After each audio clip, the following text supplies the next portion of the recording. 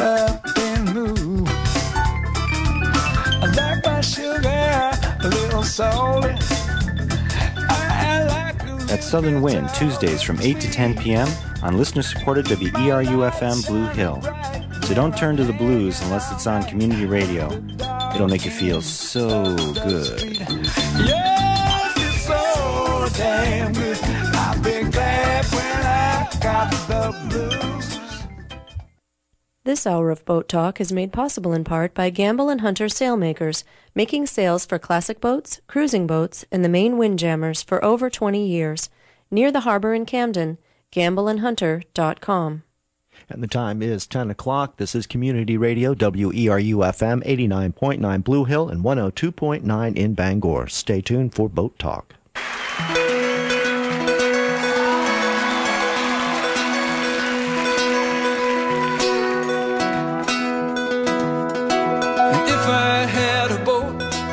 I'd go out on the ocean, and if I had a pony, I'd ride him on my boat, and we could all together go out on the ocean. I said, me up on my pony on my boat. Good morning. It's second Tuesday of the month, 10 o'clock. Time for Boat Talk here on Community Radio, WERU-FM Blue Hill. Boat Talk is a call-in radio show with two old sailors, Mike Joyce and Alan Sprague. Two old sailors who know how to put the crude into crude yacht charters. Here for 1 hour of call-in show of marine interest items. You know what I like to say a lot of the times? I like to say, crude but effective, just like me. You know, when I do something like hit it with a bigger hammer type trick, you know, to make something work. Yeah. Crude but effective. That's a good pun, too. I'll have to remember that one. Well, you are the punny one. Let's start off here on the more or less local front. What's things going on? Yeah, Boat Talk. Alan didn't finish explaining is marine-oriented. Consider your naval issues kind of call-in, interactive kind of show, and we will interrupt anything basically for a phone call. And the number here is 1-866-625-9378 or 1-866-625-WERU. And again, we contemplate anything naval from any kind of boat issues or even fantasies you might have. Or we like to talk about books sometimes and people, and there's all kinds of things. Boat Talk usually a fairly good discussion. Yeah, it's a very wide subject that'll whet your appetite in some way or another. Got a couple of news items this morning. There has, of course, been a big to-do about LNG plants up and down the coast of Maine, and 3 or 4 times now it's been voted on in different communities from Harpswell down to Pleasant Point, down to the Eastport area, on whether a community wants to welcome a LNG, liquefied natural gas plant, into its community. The whole idea is there's a pipeline that runs between Sable Island and, the real United States down to the Boston area, and comes right through here. Now, the Sable Island reserves are not playing out the way they thought. Neither is the fields off of Newfoundland and stuff, and that pipeline, I believe, is underutilized, and they want to put gas in it, and they are desperate to find a place to plug ships into it. Now, the most recent referendum down in Eastport, down Pleasant Point, got voted down by the Passamaquoddy Indians. And now the company has come back, and just recently they had an executive session where the company from Oklahoma came to the executive council of the Passamaquoddy tribe and says, look, that was a good try, didn't quite work, but if you don't sign on to this right now, we're going to put this in Robbinston right down the road. And of course, that's kind of extortion in a way now, isn't it? Blackmail. Not to mention the bribery they tried before that of saying, hey, we'll pay all the town taxes if you just let us in. A couple weeks before the election, apparently that didn't work either. But anyway, here's the point. There's a couple of plants that are going to be built, apparently, in Canada. One in New Brunswick, which is called the Mispec Liquefied Natural Gas Terminal. That's near St. John. There's going to be another one down by Canso on the Strait of Canso in between Nova Scotia and Cape Breton Island. They are not facing the kind of opposition that they do here, but they have come a cropper in St. John over local tax issues, and people are complaining that the board that figures out such stuff is completely stacked with industry people from Irving Oil and others, and that they just gave the LNG a completely sweetheart deal in the town of St. John, New Brunswick, which has horrible domestic tax problems, is way in the red, and could really use that money. So anyway, that's up into the fan. A couple fellas just died fishing this weekend. There's a boat story. Yeah. Two guys that were out, I believe, in a canoe on this weekend, and the wind, I guess, upset their canoe. On Saturday, they went out down east, down Cooper Way, and in a canoe when it was blowing so hard. And, they were intent on their spring fishing trip. Now, they had life jackets. They weren't wearing them. They had floating cushions. And all these things were found later, and they're still looking for one of the two fellas. Both of them died. Yeah. I believe it's the law now that when you're in a canoe, you have to be wearing. It used to be you could just have a life vest in the canoe, but I think you have to wear them now. I think I heard a warden say the other day that for an adult, it has to be accessible, which made me wonder, because when I kayak, I stuff it behind the seat. Now, I could not reach that thing from where I'm sitting very easily at all. I have to really stuff it in there. And I've often thought, I ought to tip this thing over for fun and just see if I can get that out. If you drown or not. And I swear, I'm kind of a fish, but still. And I'd rather not tip the thing over, so. Mm-hmm. Not this time of the year, especially. No, and I tell you what, I've also been thinking really hard about boat rides lately. I'm just aching to put the kayak in the water and stuff. Wouldn't today be a good one? Yeah, I was up country up West Carey Pond this weekend. The ice just went out of that a couple of days ago, and, it would have been a cold little recreation, even if you're sitting on a foam pad and, got gloves on that your hands don't get wet. You're still going to get very wet and cold, and you've got to allow for it nowadays. So anyway. Hey, here's another pretty interesting, kind of sad. Let's give the number again. Newspaper article. I was just thinking that, too. You go right ahead. Somebody else wants to throw in some news. 866-625-9378 is the number into this. So just into Boat Talk. 866-625-WERU. Contemplate your naval-oriented issues, From the Bangor Daily News, Gouldsboro Sardine Cannery, the last of its kind, and Bumblebee Tuna, which now owns the Stinson Cannery down in Prospect Harbor, has just closed the plant in Bath, and that leaves the only sardine cannery factory in the United States of America in Prospect Harbor, Maine, right down the road here. Mm-hmm. And that is down from a lot of sardine cannery factories.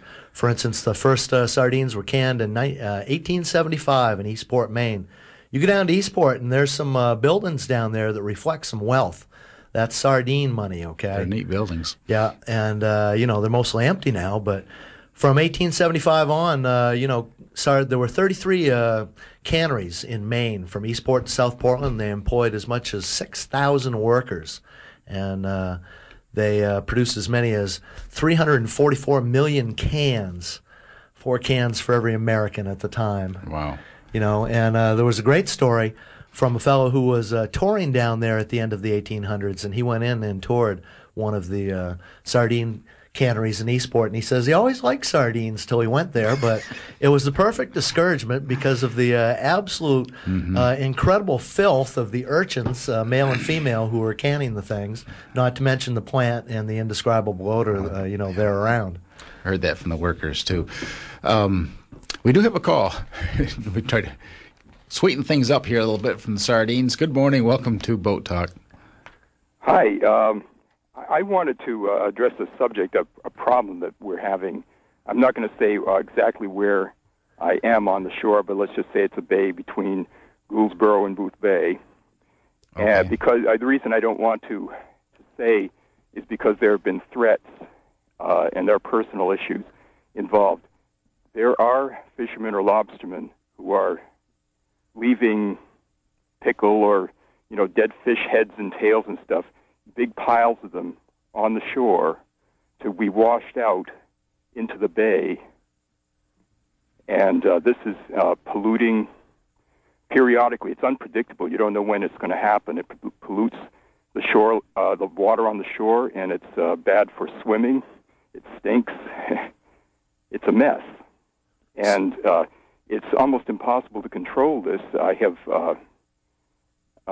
called the Marine Authority about it, but they don't really have much they can do about it unless they actually see it happening.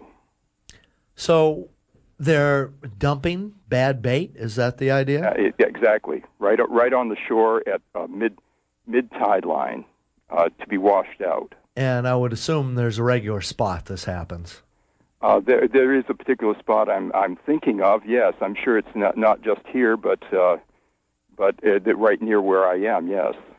Well, the whole bait thing's pretty interesting. The lobster fishery, in a way, hinges on bait, you know. And we were just talking about sardine canneries, and the bait has always been, the favorite bait's always been herring. Mm-hmm. But there's not herring like there used to be now. So they get all kinds of different kinds of bait, right up to nowadays. Some people are using treated cowhide, which is a big controversy over whether or not that's outside of the food chain and going to be messing things up. So the bait situation, here's what I'm getting at. The bait situation on the coast of Maine right now, in a way, is kind of critical to start off with. And there's only so many dealers, and they have, you know, their regular spots and haunts. So I wouldn't think if something like this was happening, it'd be much of a mystery who, because there ain't that many of them. And like I said, well, let's say we do know who is doing it, but it's a problem. As I say, there have been actual threats made. I'm not going to go into detail, but one might worry that their house might get burned down or something like that. In any case, I see it as a problem that this pollution is interfering with our shore. There's a good example right there of the proprietariness, if that's the right word, of the a lot of different fisheries. You're messing with somebody's little, how they make their living when you're threatened whatever the heck is going on there. And so again, I'm thinking that the DMR, the Department of Marine Resources, would be the people to call. And my other question would be, what's the right way to throw away bait that's gone by? And mind you, you've got to go way by to be bad bait. Well, maybe you can tell me this. I've been told that by the Marine Authority that it is illegal to do this. That it is supposed to at least be put out a mile or so out. To dump it overboard. I mean, Right. It is biodegradable after all. I mean, it's going to get sent right back into the ecosystem. But like you say, not on the beach where people are, and in concentrated form, a big pile of bad bait is as powerful doesn't quite describe. Right, and as the waves come up and the tide comes up, it spreads a lot of the slime and the fish heads and tails along the beach and in the water. And I have actually been out swimming and found, like, what in the world is going on? Here I am in the middle of a bunch of fish heads and slime. Yeah, sounds to me like you need to document what's going on, and there's got to be a right way to do this. And what I would try would be, you probably know some fishermen in the area that you're on fairly good terms with, mm-hmm. and just present the problem to them, because the fishermen talk with each other, and I think there are probably a lot of them, or the vast majority of them, who want to abide the law. And if they, I'd say just sort of a little bit of peer pressure among the group would probably influence this person that's dumping the stuff to I believe you're supposed to take it to the dump, and the most dumps now have a composting section where the crab shells and all that sort of stuff gets put, and it's turned into compost. Dead bait can be a smell that puts some people off. Other people, will take a big whiff and go, "Arr!" Yeah. But there's a point where there's nobody going to say, "Yeah, that smells good." And it shouldn't have to be countenanced. Alan has a good point. Maybe talk with, find local fishermen, talk with them, see what they think. Because in a way, we made this point when we have talked about lobstering here on Boat Talk, there's kind of two laws in the lobster world. There's the Department of Marine Resources State of Maine law book, and then there's the community laws. And, if lobstermen don't like the way things are going, they'll make it happen different. Mm-hmm. That peer pressure is, in a way, stronger than anything the court system can threaten them with. But they are very proprietary about the, like I say, if you're messing up what is, how somebody's making their living, if you're... Yeah, I got that. Yeah. All right. Boats will be cut adrift, traps will be tied, traps will be cut off, boats will be cut adrift, people get beat up, pets get killed, and, Exactly. a lot of, there's been some legendary stories up and down the coast. There's no disputing any of that.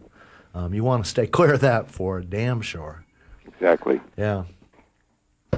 But like I say, document and approach the people in the community, approach the people in the DMR, and I would say gently try to scope it out. Mm-hmm. Here's some advice that's not boat advice. When you're having a disagreement with anybody, you always got to leave them somewhere to go. And very rarely do people argue that way. Well, I hope that in my calling, at least two may get the fact out that people are noticing this, and perhaps other people will talk about it too. If it's a problem like you say, I would assume somebody had to have noticed it. That's not unnoticeable. Like I say, that bad bait. But again, bait is a precious resource nowadays. There are often bait shortages. Especially of herring, certainly some people like to fish different kinds of bait, and some people don't like the stuff that may only be available at some time. As I say, bait is quite a business at the present time, and there's a bit of a problem, in the bait world. And as we said the other day on Boat Talk about the lobster trap video camera system that they put to see what happens when a lobster trap hits the bottom. Basically, lobsters attack the bait as soon as the lobster trap goes down, and they fight over the bait. And what happens is that they enter and exit the trap at will. 96% of lobsters can leave the trap anytime they want, apparently. And they go in and they eat the bait. And you have to think of that lobster trap as a hay bale being thrown into a pasture. It's a feeding station. And they are, in a way, the bait industry is supporting the lobster ecosystem.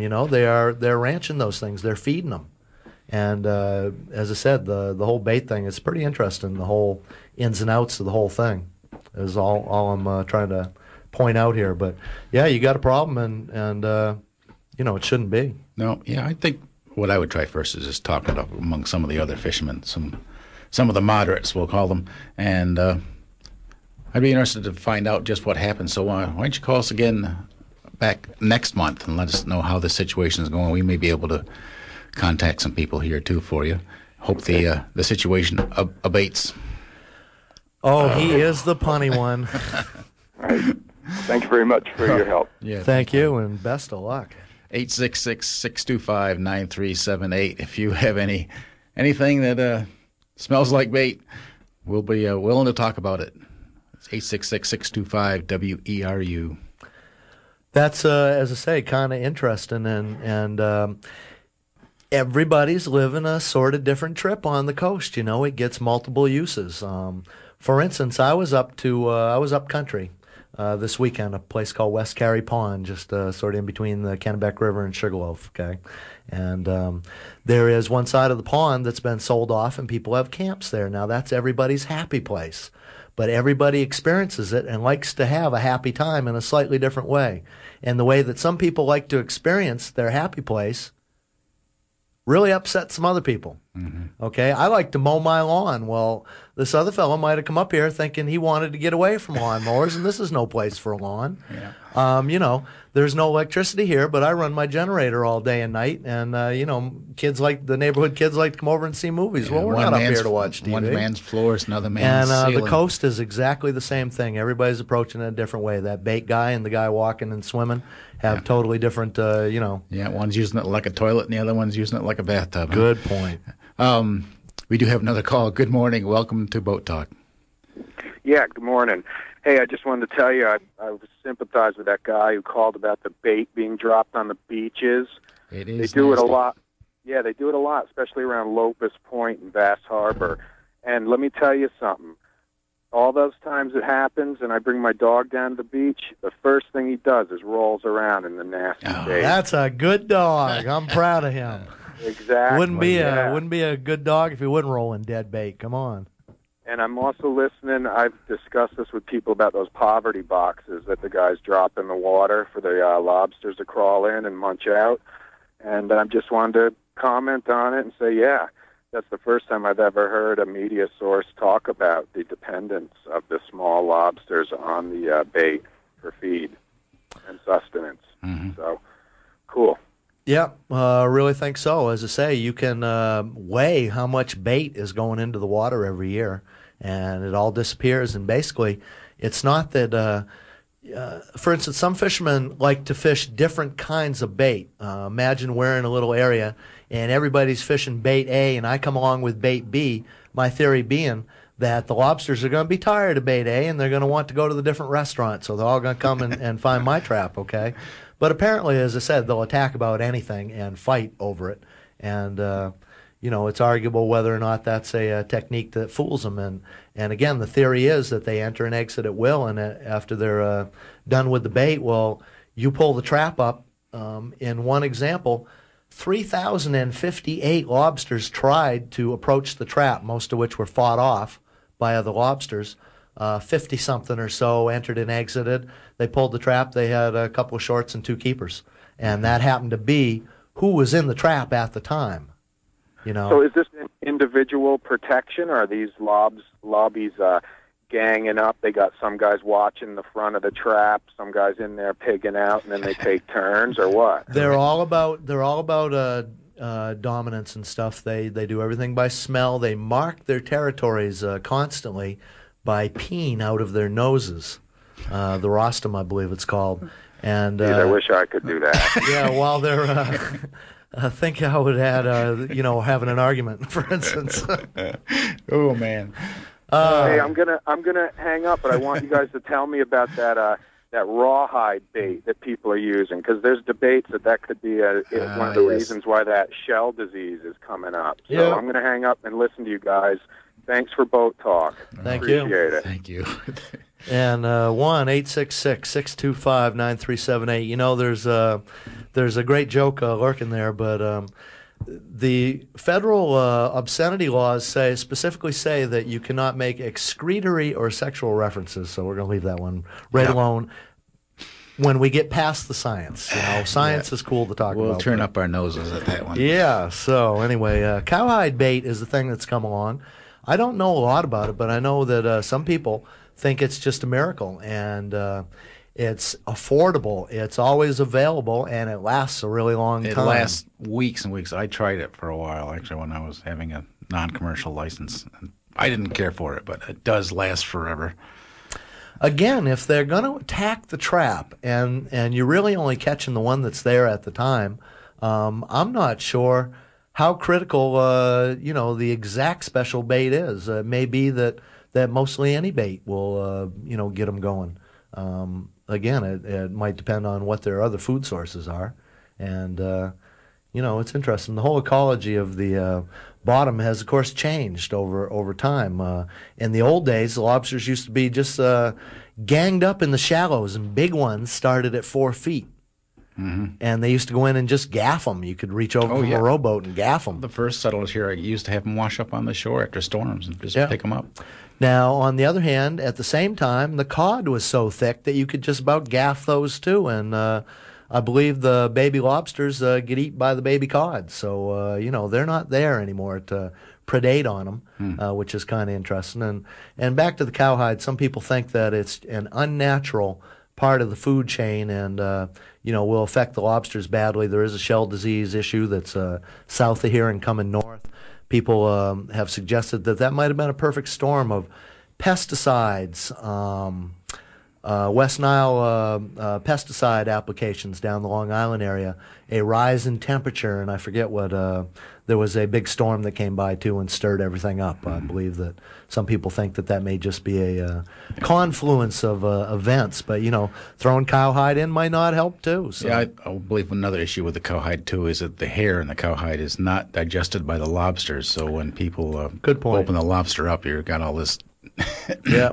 One more thing about the body parts thing here now. One more thing about the lobster fishery. They had a meeting just recently, and on the front page of the local Fisherman's Voice newspaper, and the big controversy nowadays is the idea that fishermen may have to give up their floating rope in effort of helping not snag right whales, of which there's only a couple left, and a couple died this last year. Floating rope is critical to fishing in very rocky places so that the tide doesn't take your rope while it's laying on the bottom and wind it around a bunch of rocks, and that rope ain't going to come back on your boat. So floating rope's very important, and it's also, if you imagine the amount of rope out there for 3 million lobster traps, that's a lot of rope, and somebody's going to have to throw it away and then buy more. So, big controversy going on right now about saving the whales. Yes, good morning. We do have another phone caller. Welcome to Boat Talk. Well, thank you. This is Freddie. I had a question about if that many lobsters are going in and out of the trap. It seems like you'd only need one lobster trap. You put it out there. The question is, how long does it take them to find it and get back in? If you got a mess of lobsters, like fishing with a line, you'll be able to drop a trap in, stay in one spot all day, and pull lobsters out like you're fishing. Just as they come in. I guess that could be the theory. On the other hand, if you're just going to get who's in there at the time, then you need a bazillion traps. Yeah, but if you put the same trap in and out and stay in one spot all day, it seems, once you find a place where you got a bunch of lobsters gathered already because of your bait. Now, they're nocturnal as well, and that's one reason why fishermen are headed out of the harbor at 4:30 a.m. and waking up the good tourists, and yachters on their boats often complain that the lobstermen are firing up way before dawn and can't get a good rest and stuff. And in a way, that's because the lobsters are acting nocturnally, and by afternoon, a lot of the ones that are wandering in and out on your bait they're long gone. They're hanging out at the local bar. Well, I'll keep an eye out for hairy lobsters. Yeah, internal lobsters. Thanks, Mike. Thank you. 1-866-625-9378 is the number around Boat Talk. We're almost halfway through it, and we're being pretty gruesome so far. Who knows what we're talking about so far? Hey, I got a little thing here. This is from Lauren Bacall. She wrote, a famous actress. She wrote a autobiography called "By Myself and Then Some." And, of course, it's got some boat stuff in it. So I thought, because it was kind of classic, we'd share this. Lauren Bacall married Humphrey Bogart when she was like 19, 20 years old. They met making a movie and fell in love. Bogey was married at the time. And, she was 19, didn't know anything about anything, to tell you the truth, especially love. And just blew her away. And she just wanted to be everything for Bogey, who was 44 years old, sort of pretty easygoing, self-assured fella, and he had a boat. He had Santana, which was a 55-foot yawl, and that was Bogey's happy place. Okay, so here's Lauren Bacall headed off to go boating with Bogey for the first time, and I just thought, in a lot of ways, this is just a classic account. Bogey planned his big moment, showing me Catalina. I was filled with anticipation. I so wanted to adore it all. A beautiful summer weekend, and off we went. Food was bought. I was going to cook a great dinner. I asked May how to cook string beans. 20 minutes in boiling water, I was told. I couldn't wait. I loved playing house. Alone, just the two of us at sea in the moonlight, surrounded by silence. So romantic. We left Newport. The trip would take about 2 hours. Bogey showed me how to steer the boat. I fixed lunch down below, which was fine for the first 5 minutes, and then, with the ocean swells and the motion of the boat, my stomach was visited with just a touch of queasiness. Please, God, don't let me be sick. I brought the lunch topside, and I was all right. On small cruisers, the stove is often in a corner of the main cabin near the door leading to the deck, so some air is always traveling through. I ate. My first big mistake. Waves of nausea began to overtake me. I was tense, afraid Bogey would notice, and that made it worse.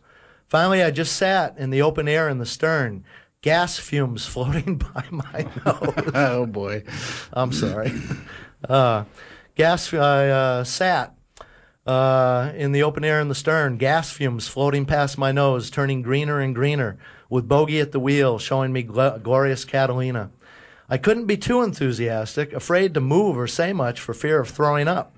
So I sat with a sickly smile on my face till we got into the lee of the island and the groundswell stopped. Finally, the nausea passed. Poor Bogey, this meant so much to him, and like all things that one builds too high in one's mind, it was a letdown. We moored in Cherry Cove, pretty, well-protected, very calm. It had a small beach. Pat and Zelma brought their boat over. There were a couple of sailboats moored. I handled the boat hook while Bogey handled the boat. There was so much boating terminology to learn. That was the year I learned everything at once, how to be a wife, how to run a house, sail a boat, cook, not to trust Jack Warner. As soon as we moored, Bogey would have his first drink. That was the custom. So we sat in the sun with the boat very gently moving. Oh, how I wished it would stay still. And Bogey telling me that once I got used to it, once I had my sea legs, I'd feel terrific, and I hoped he was right. He was Navy trained. Hurricanes didn't bother him. I prepared the string beans. I put the water on to boil, and when it did, I turned the fire off, and 20 minutes later announced dinner. What a fiasco. That remained a joke for years. Bogey did finally face the fact of my squeamishness, but went on believing that I'd improve with practice. And once I was there, I always loved it. It was just getting there that I hated. Bogey taught me to keep my eye on the horizon. If you did that, the nausea would pass. Stare at an immovable object. God knows I tried, and it did get better after a time.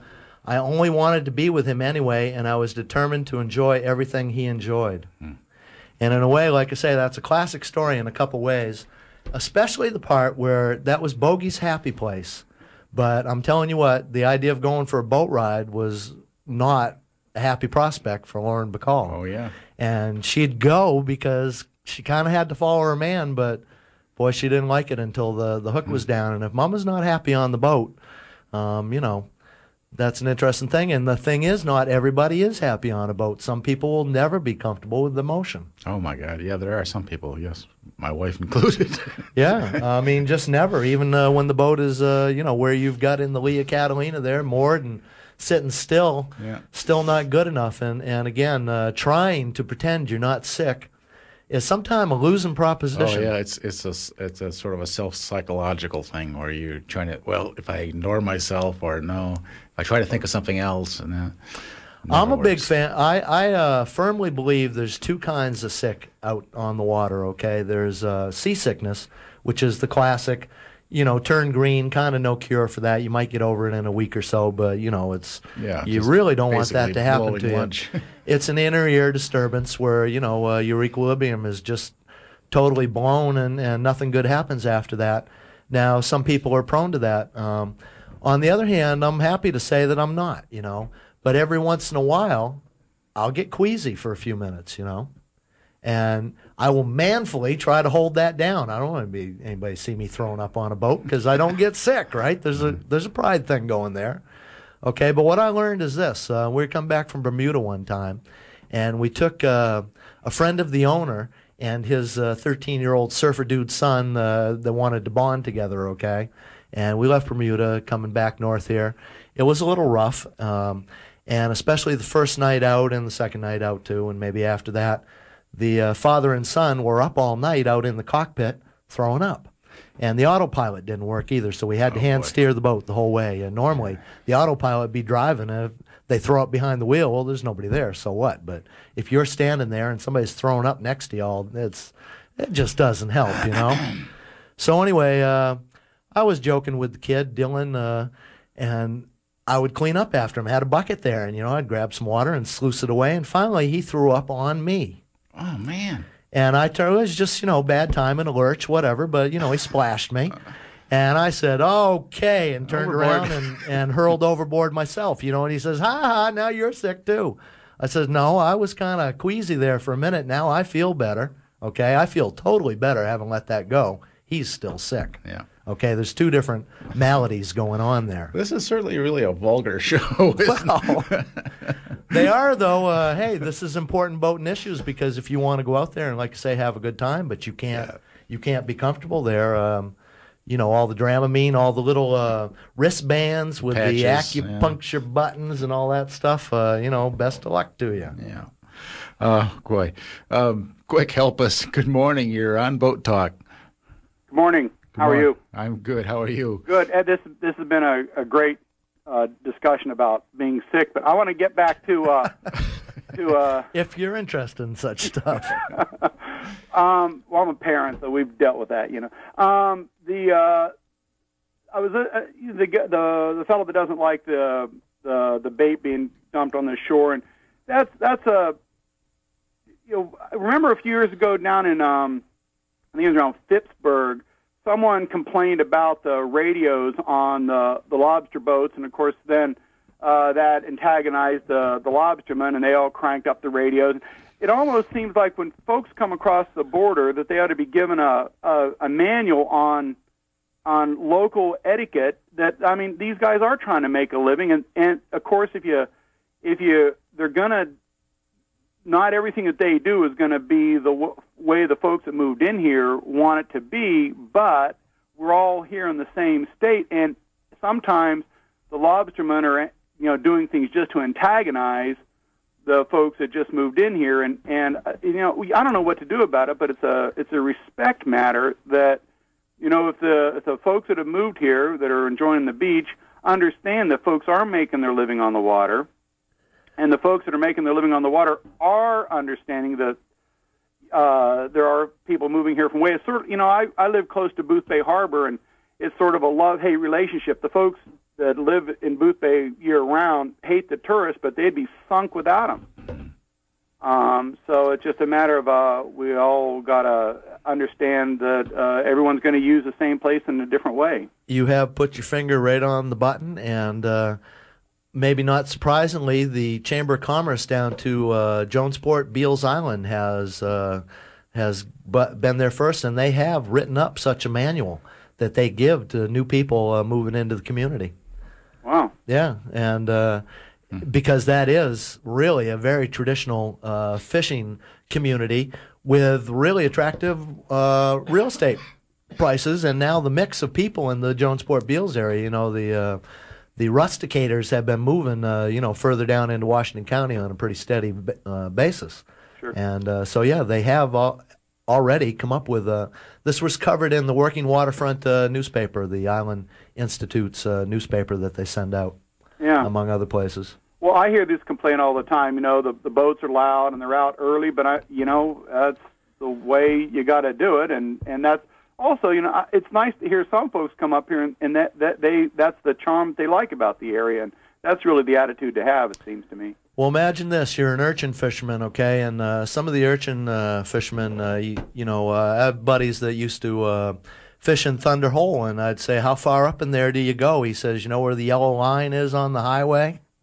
That's how far up if we can get up that far, we'll go up that far." Yeah. So anyway, sometimes the good urchins are right inshore, and let's imagine you're out there on a nice calm morning, and it's December, it's February, and it's beautiful calm. You're out there making a living, jumping into the ice water, and some lady who lives right there comes running out of her house, yelling at you to get out of her front yard. Oh yeah. Okay, now.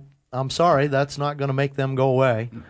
Matter of fact, that gets the radio turned up, and they're going to want to fish there on a regular basis now, And that's a story that actually happened to a friend of mine. So yeah. Well, I think you're not allowed to interrupt communication anyway. So I think the fellows down at Phippsburg, what they did was turn their radios down, but turn the country music, classic rock, whatever. Yeah. Well, anyways, I don't know what to do about it, but I think information and education is probably a good start. Broke Manuel Noriega, didn't it, that AC/DC music? That old lady's got no chance in her waterfront house there. All right. Thank you for that call. And we do have another one. Good morning. Welcome to Boat Talk. Good morning. You're talking about seasickness. Oh, good. Yes. Here we go again. Here we go again. That's too bad that some people are prone to that and others aren't. But as far as I know, there's only one known cure for seasickness, and that's to sit under a tree. Sit under a tree, yep. Nap in a parking lot. That'll take care of it every time. Unfortunately, usually when that subject comes up, you're often 100 miles away from a tree sort of thing, Yeah, well, it'll still cure you. Yep. As soon as you get there. I had another question to see if you guys knew anything about a piece of rope that I saw the other day. A fellow stopped by my shop. Was it hemp? No. It was nylon. It was 250 feet with a shackle on the end like it was an anchor rod. And the fellow was disappointed with it because it was so stiff. You could barely get it to come out of a coil, or you could put it in a coil and it would just stay there.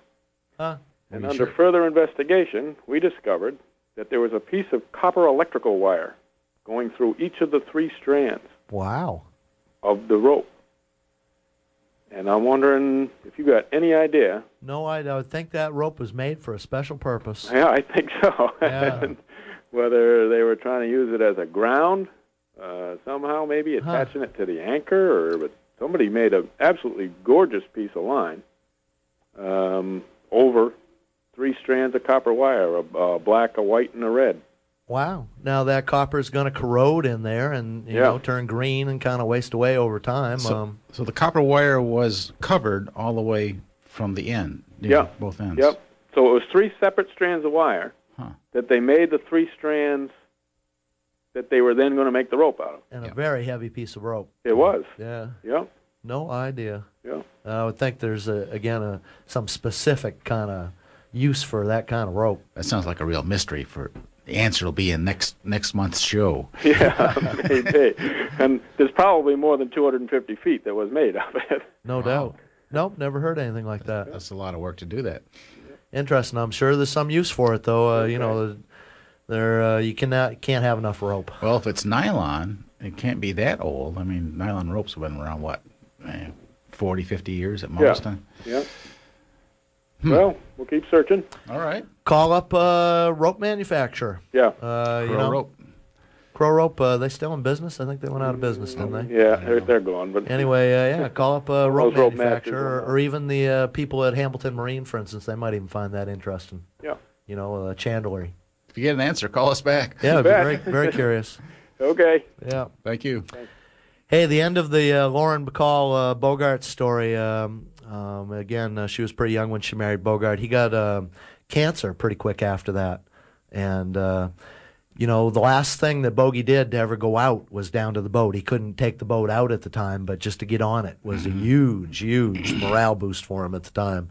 And it was being taken care of. And he left it, you know, in his will, very specific that believed that it was going to be broken up if it wasn't passed on to just the right person. He didn't want that boat going to somebody that wasn't going to take care of it and use it, you know. And again, it was a 55-foot yawl. So Bogey gets cancer, and they do some biopsies, 1956, 1957, a little crude at the time, you know. And so they figure out that they got to cut him up, and they go in and they take out a big part of they take out his esophagus, big part of his trachea, big hunks of lungs, and he switches to filter cigarettes for the first time. Jeez. He lived about another 6 months. So anyway. Yeah, 1-866-625-9378. There's been death and vomit and, you know. We really are bringing the crude into crude boat charters here. Well, perhaps you hit on a theme there without even knowing it to start off with. And, you know, without even knowing it, we've been good for it. And the phone's ringing again. You give us a call this morning. About another 15 minutes in Boat Talk. Again, the number 1-866-625-9378. Good morning. You're on Boat Talk. That was airplane glider tow rope.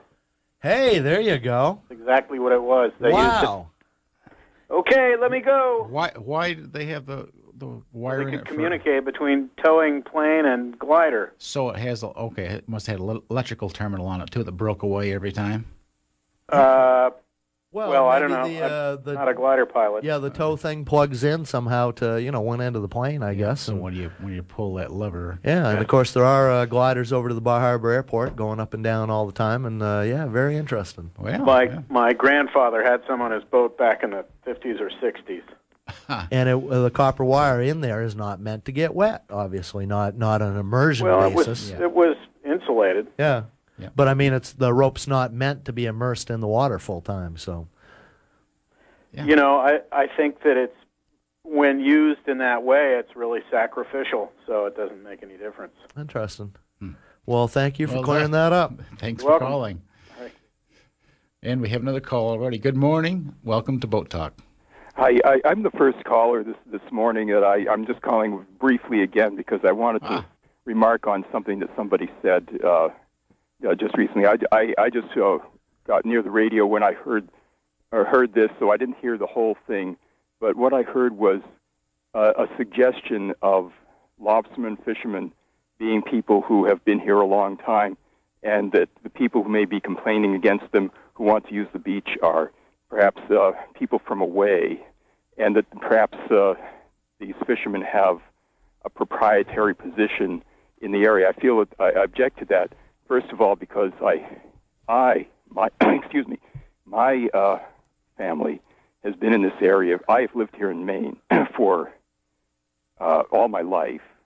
The family has had a place on the shore here for nearly 40 years. I have neighbors who have been on the shore here who are not fishermen, who have been here for a lot longer than that. So I just don't want the implication to be established out there in people's minds that this is what we're talking about. I see your point exactly, and well said. I believe what they were referring to is this is a booklet that they've come up with in the Jonesport Beals area. Has been people have been accessing it through real estate agents mostly, and most of the people, I guess, that they've been passing it out to again are have no experience of living in Maine. Total, from away kind of situation, and there is a cultural divide, and there's a cultural difference, and I guess there's a continuum of that from, people that have lived here their whole lives but don't know anything about fishing to people who don't fish but understand it, and people, I'm thinking there's a big continuum there, but again, no, not pointed at all about, I don't think what you were talking about earlier at all. You have a very legitimate problem there. Right. Okay. No doubt about it. Okay, but I've heard this before too. I've heard the implication before elsewhere. So I think it's something that people do get in their minds. Yeah, and of course, if you look at the Fisherman's Voice newspaper or the Working Waterfront newspaper, or even the Bangor Daily News just the other day, it's about access to the coast. I mean, it's dwindling for fishery-oriented things, that's for sure. And, the tide that's coming this way has more resources and no basis of, no understanding of the culture, the tradition, the fishery. If you look at the Fisherman's Voice newspaper, Bill Crow, the editor there, his editorials are a lot about a way of life. People who are just trying to make a living need access to the resource so they can continue their way of life and make their little living, But just like anybody else, they can't pollute. No, and in a lot of ways, a lot of times they're their own worst enemies. The typical thing would be clammers that come down through your yard and leave trash there. Let alone, who knows what else might be going on down there.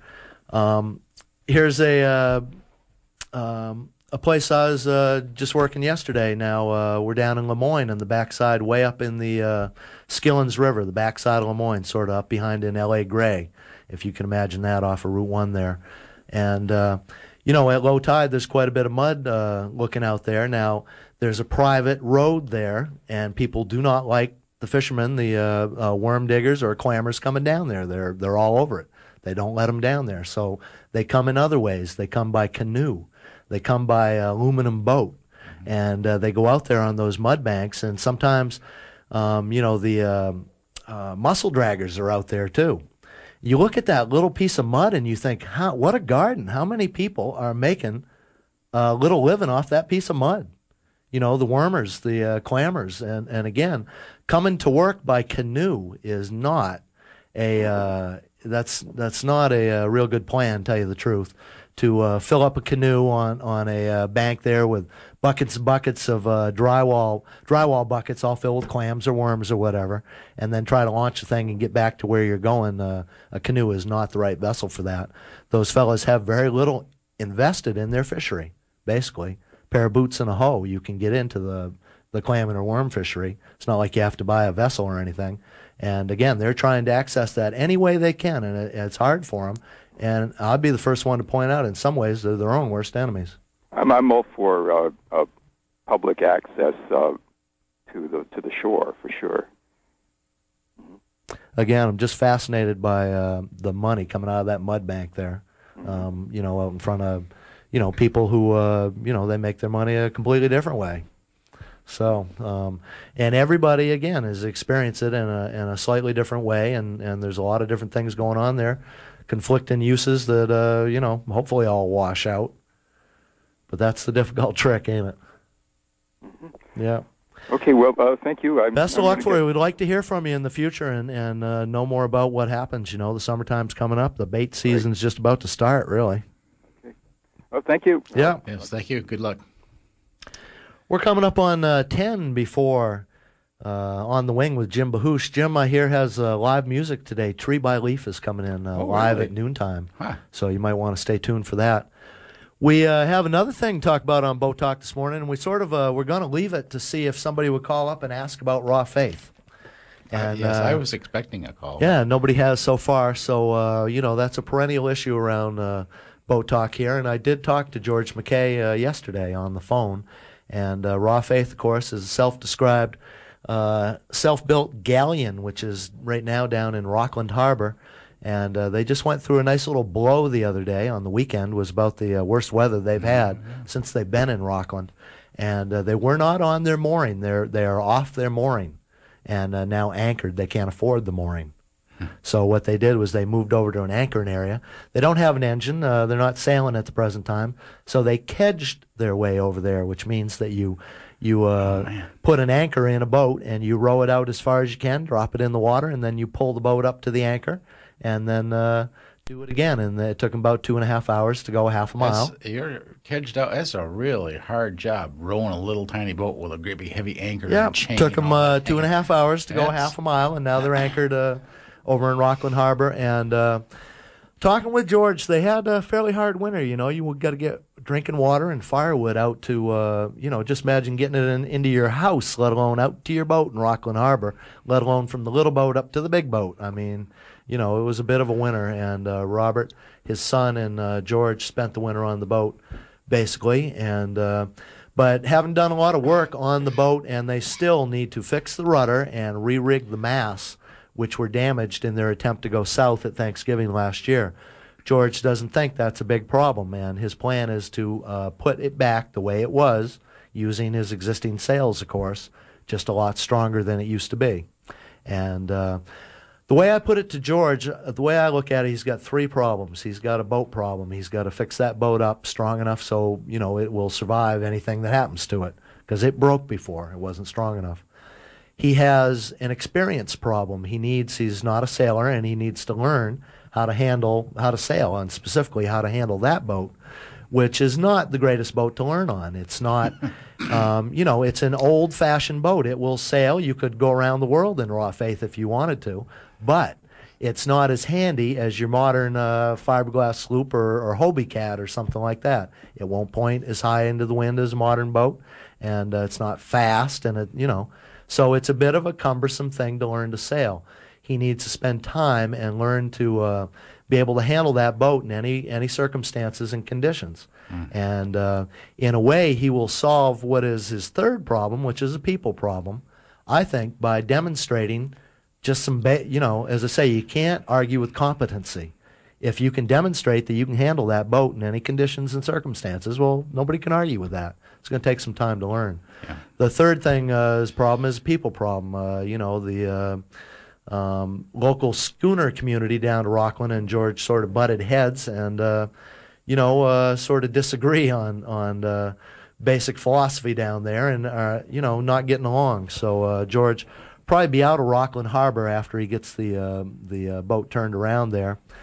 Little on the poor side right now.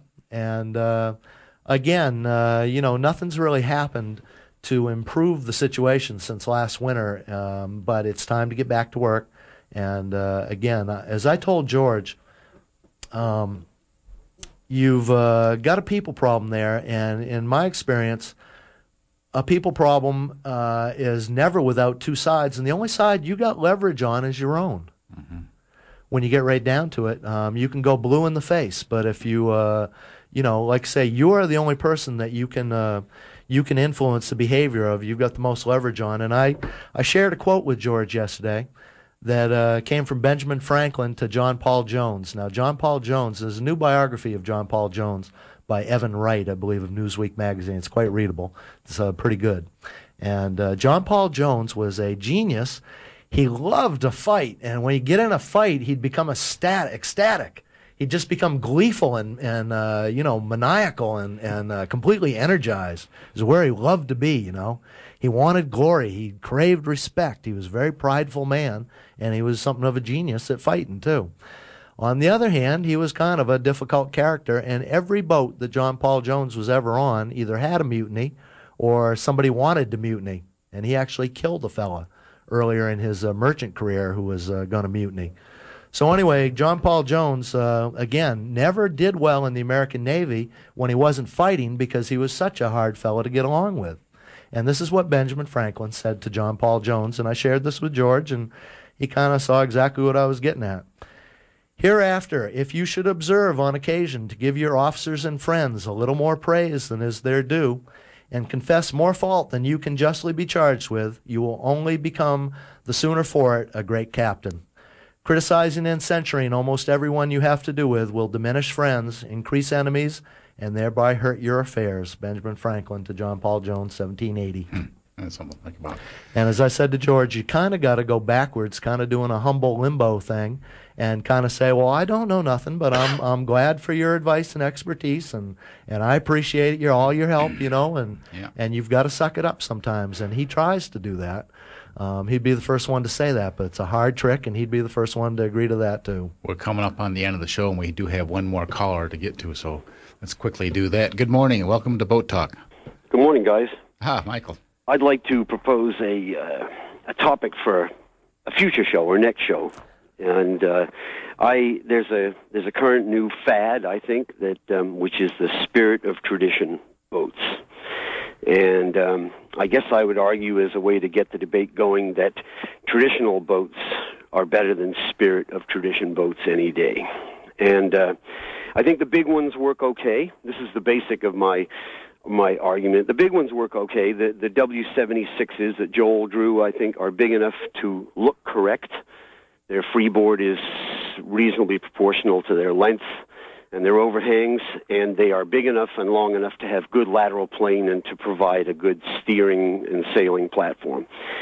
I think that the new boats, such as the one that Morris Yachts has just they did an update of an S&S, a little S&S sloop that was featured in Boats and Harbors, Maine Boats and Harbors. It's going to be on television this Saturday also on Bill Green's Outboard. The Morris 36, frightfully popular. Well, I would argue that the little S&S boat, I've forgotten its name now, but Art did quite an eloquent little write-up of it in Boats and Harbors a couple of months before they wrote about it. I would argue that it's a better boat. And when you shrink these boats down, the spirit of tradition boats to that size, to 30-some-odd feet, to begin with, they don't look right. When you have the disparity between the length on deck and the length on the waterline, which old traditional long-keeled boats had, and you try to adapt it to a shoal draft boat, you end up with way too much freeboard. And all those boats look like they need another 3,000 pounds of ballast in them. They look like they're unballasted because they need to put the headroom for the boat for a modern client inside the freeboard, and it just looks wrong. And I would also propose that on any kind of a voyage, not a race around the buoys or a day sail, but on any kind of a voyage, that the long-keel boat is easier to sail, more forgiving, has a better motion, steers itself, tracks better, and is altogether a better behaved, better sailing, better handling, and more satisfactory boat to own. Couldn't agree more. Them fin keel things with the rudders hanging down separately, they scare the heck out of me, to tell you the truth. I like a big full keel, and I also like a mizzen mast to tie myself to sometimes. Not that I'm strange that way, but okay. Well, sometimes you need to tie yourself to the mast. We'll certainly come up in the past. Put that off till next month. We're right up at the end of Boat Talk. Thanks, Joel Mann, for engineering down in the engine room today. We're about ready for Jim Pahoosh and On the Wing coming up next on WRU FM Blue Hill 89.9 and 102.9 in Bangor. And, live, Tree by Leaf at noontime. You want to stay tuned for that. There's one more article here we didn't get to. Is a man in Holland building a real Viking ship out of popsicle sticks. 5 million of them so far, and he wants to take it to sea. So perhaps we'll be seeing him later on. Yeah, okay. Second Tuesday of the month. Boat Talk will be back again. Thanks for listening and helping. Bye. And if I had a boat, I'd go out on the ocean. And if I had a pony, I'd ride on my boat. And we could all together go out on the ocean. I said, Boat Talk is made possible in part by the Red Fern Boat Company of Hancock County. Since 1982, offering maintenance, storage,